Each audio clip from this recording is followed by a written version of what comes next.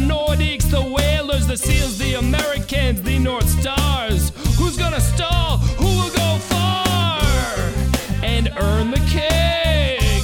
Who's gonna earn the keg? We'll find out in time. Give us a holler on the whoop line. Friday power rankings. They don't seem that relevant given we're going into the playoffs here, which will determine it all. But the fans want, the fans get. So I have at number 1, the Nordiques. Huge win for a lot of reasons. It was very interesting that going into the games on Monday, the Nordiques had the ability to finish third and miss the bye, or also win, which they wound up doing, and win the President's Trophy by virtue of a tiebreaker over the Whalers. So lots at stake. It was a close game all the way through. Obviously marred by some injuries that I don't want to get into. Very frustrating. Ty put a little note out, which was well drafted. I hope players, anyone can write a little message, right? But it's like, I really do hope that players heed that, because words are nice, but they don't mean shit if people just do what they're going to do. But, when guys are in vulnerable positions on the ice, in corners, especially on the Olympic ice, if you're digging out a puck in the corner, you're so far away from the net. I just don't see the value of going full speed into a corner and putting guys in vulnerable spots. Just wait for him to turn, steal the puck from him, whatever. But that's neither here nor there. But it was a tight game all the way through. The Nordiques had the advantage obviously the President's Trophy is nice, but what they really wanted was the bye, right? So all they needed was a tie. And I think as the game got into the third period, Nordiques were very conservative. Any pressure in their zone, they would just dump it and ice it, which was smart. And that put the pressure on the Maroons to score a goal. And then ultimately the Deeks got a counterpunch goal with Antioch, a little snipe through a screen to win 1-0. They held on, withstood flurries at the end. Maroons pulled the goalie. Didn't really get anything. They had a hard time getting the zone entry, but it was just a really big win for the Deeks. Gave them the number 1 overall seed. They get a week off to rest, which is wonderful. Hopefully Matt Lapoudre and Dave P. are okay. Pangrazi was great, per usual. Had a shutout in the biggest game of the year. So Nordiques, number 1, heading into the playoffs. They will sit back and wait, rest up, and see who they get in week 2. Number 2, we have the North Stars. They were number 1 coming into the week. We have won 5 straight now heading into the playoffs. Completed the drive for 5. This was a little bit, interesting game. The North Stars are clearly playing well. No doubt about that.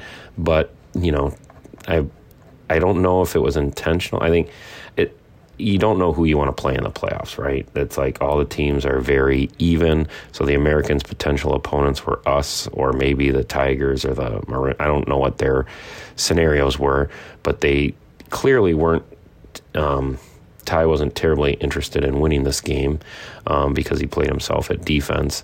So that leads me to the only logical conclusion that they thought that they matched up best with us in the playoffs, which we will find out, next week. But the game itself was 4-1. The Golden Brett scored 2. Serta had a very nice snipe. I banged in a rebound. Hedis, the storyline of the night was Hedis' return. I expected him to be rusty. And there was a couple moments early where, kind of fighting the puck a little bit, which is completely expected after a 3 or 4 month layoff. But he moved really well, way better than I expected, played the puck well, and got better as the game went on.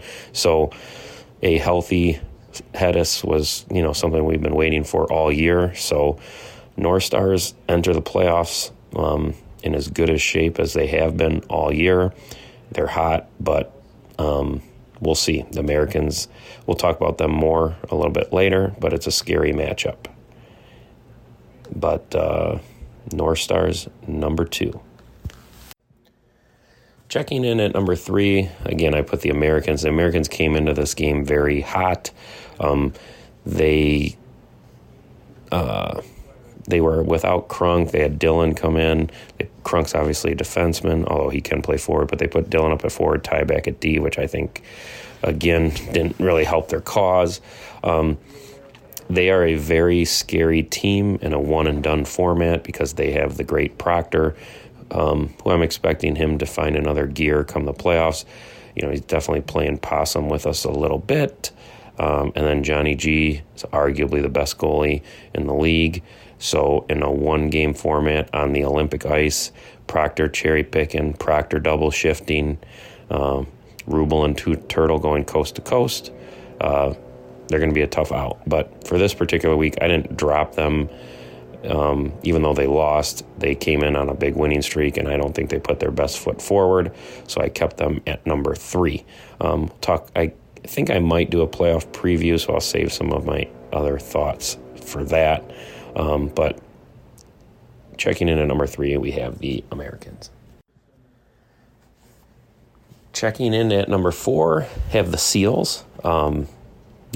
Big win for them, and that I will say, even though they didn't win a lot of games, it is a testament to their leadership and their players that, once they were eliminated from the playoffs, they still showed up every week.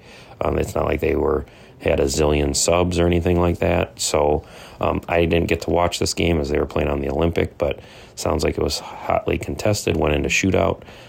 Tigers sent up Pete, who was not able to score. The Seals sent up their top sniper, Whoop, who kind of did a no-move, got poke-checked and banged in a rebound.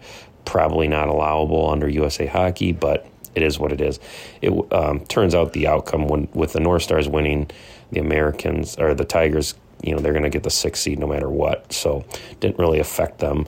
But the Seals get the win, and so they get the spoils of moving up to number 4 in the power rankings and a nice finish to their season. All right, number 5, we have the Pussycats, the Tigers. They've definitely seemed like they picked up some momentum after the trade. We're playing good hockey. Now they're kind of back to limping a little bit into the playoffs. So it's just been a team that they've just been okay all year. They never really found that stride that people thought they would after the preseason trade. They'd win a couple games, lose a couple games. They'd look great for some games, look bad for some games. So, I'd say overall the regular season was probably a disappointment, but none of that matters if they can figure out a way to win their playoff game.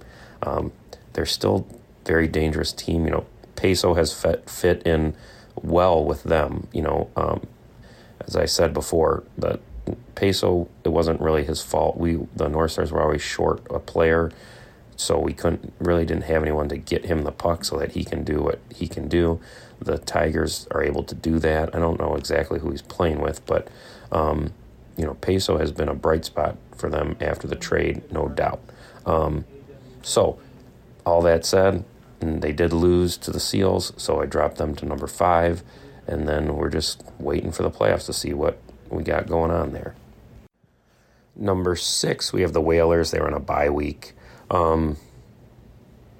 Definitely limping into the playoffs. So I'm trying to think who participated. Larrabee was definitely subbing. Goose was definitely subbing. I don't know if there was anyone. J-Flo also subbed. It was nice. J-Flo and Larrabee played together for the North Stars. It was nice to get them into the winner's circle. Appreciated their contributions. They did lose their grip on first place, but they do have a bye. They will also, so they're working on a double bye, which usually spells trouble when you don't play for 3 weeks. But given that they were, so cold, who knows? It might be a good thing. Hit the reset button, new ideas, refresh, get healthy.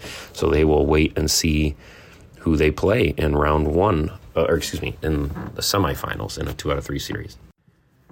Last place, on the instant power rankings, I put the Maroons. This was sent out at 11:33 p.m. with emotions running high, saying must win doesn't equal must injure was my little comment. Obviously, the evening was marred a little bit, because we have Matt Lapoudre, possible shoulder problem, possible concussion, finished the game, but not happy, nor should he be about, getting hurt. There's varying testimony as to what happened or what didn't happen, but then it was followed up with a scary result of Dave P. in the corner. Again, not going to assess fault, but it's just scary when you got two guys going down, and leaving the ice, no matter who's right or who's wrong or this or that. It's just not something that we strive for. So, but as far as the actual game, they just couldn't get the puck in the net, right? So, tough to win many games that way. Claus played well, but then the puck got through him. I don't remember a bunch of marquee chances. Obviously, Pengrazi's a good goalie and was solid, but I don't remember a bunch of breakaways or this glorious chances. I'm sure I'm missing one, but watched most of the game and just couldn't really get any offense going. Defense played solid, but Maroons did not get the bye, so they faced the Tigers in round 1, and we will preview that matchup later. But for now, the vaunted Maroons, the Magoons, number 7.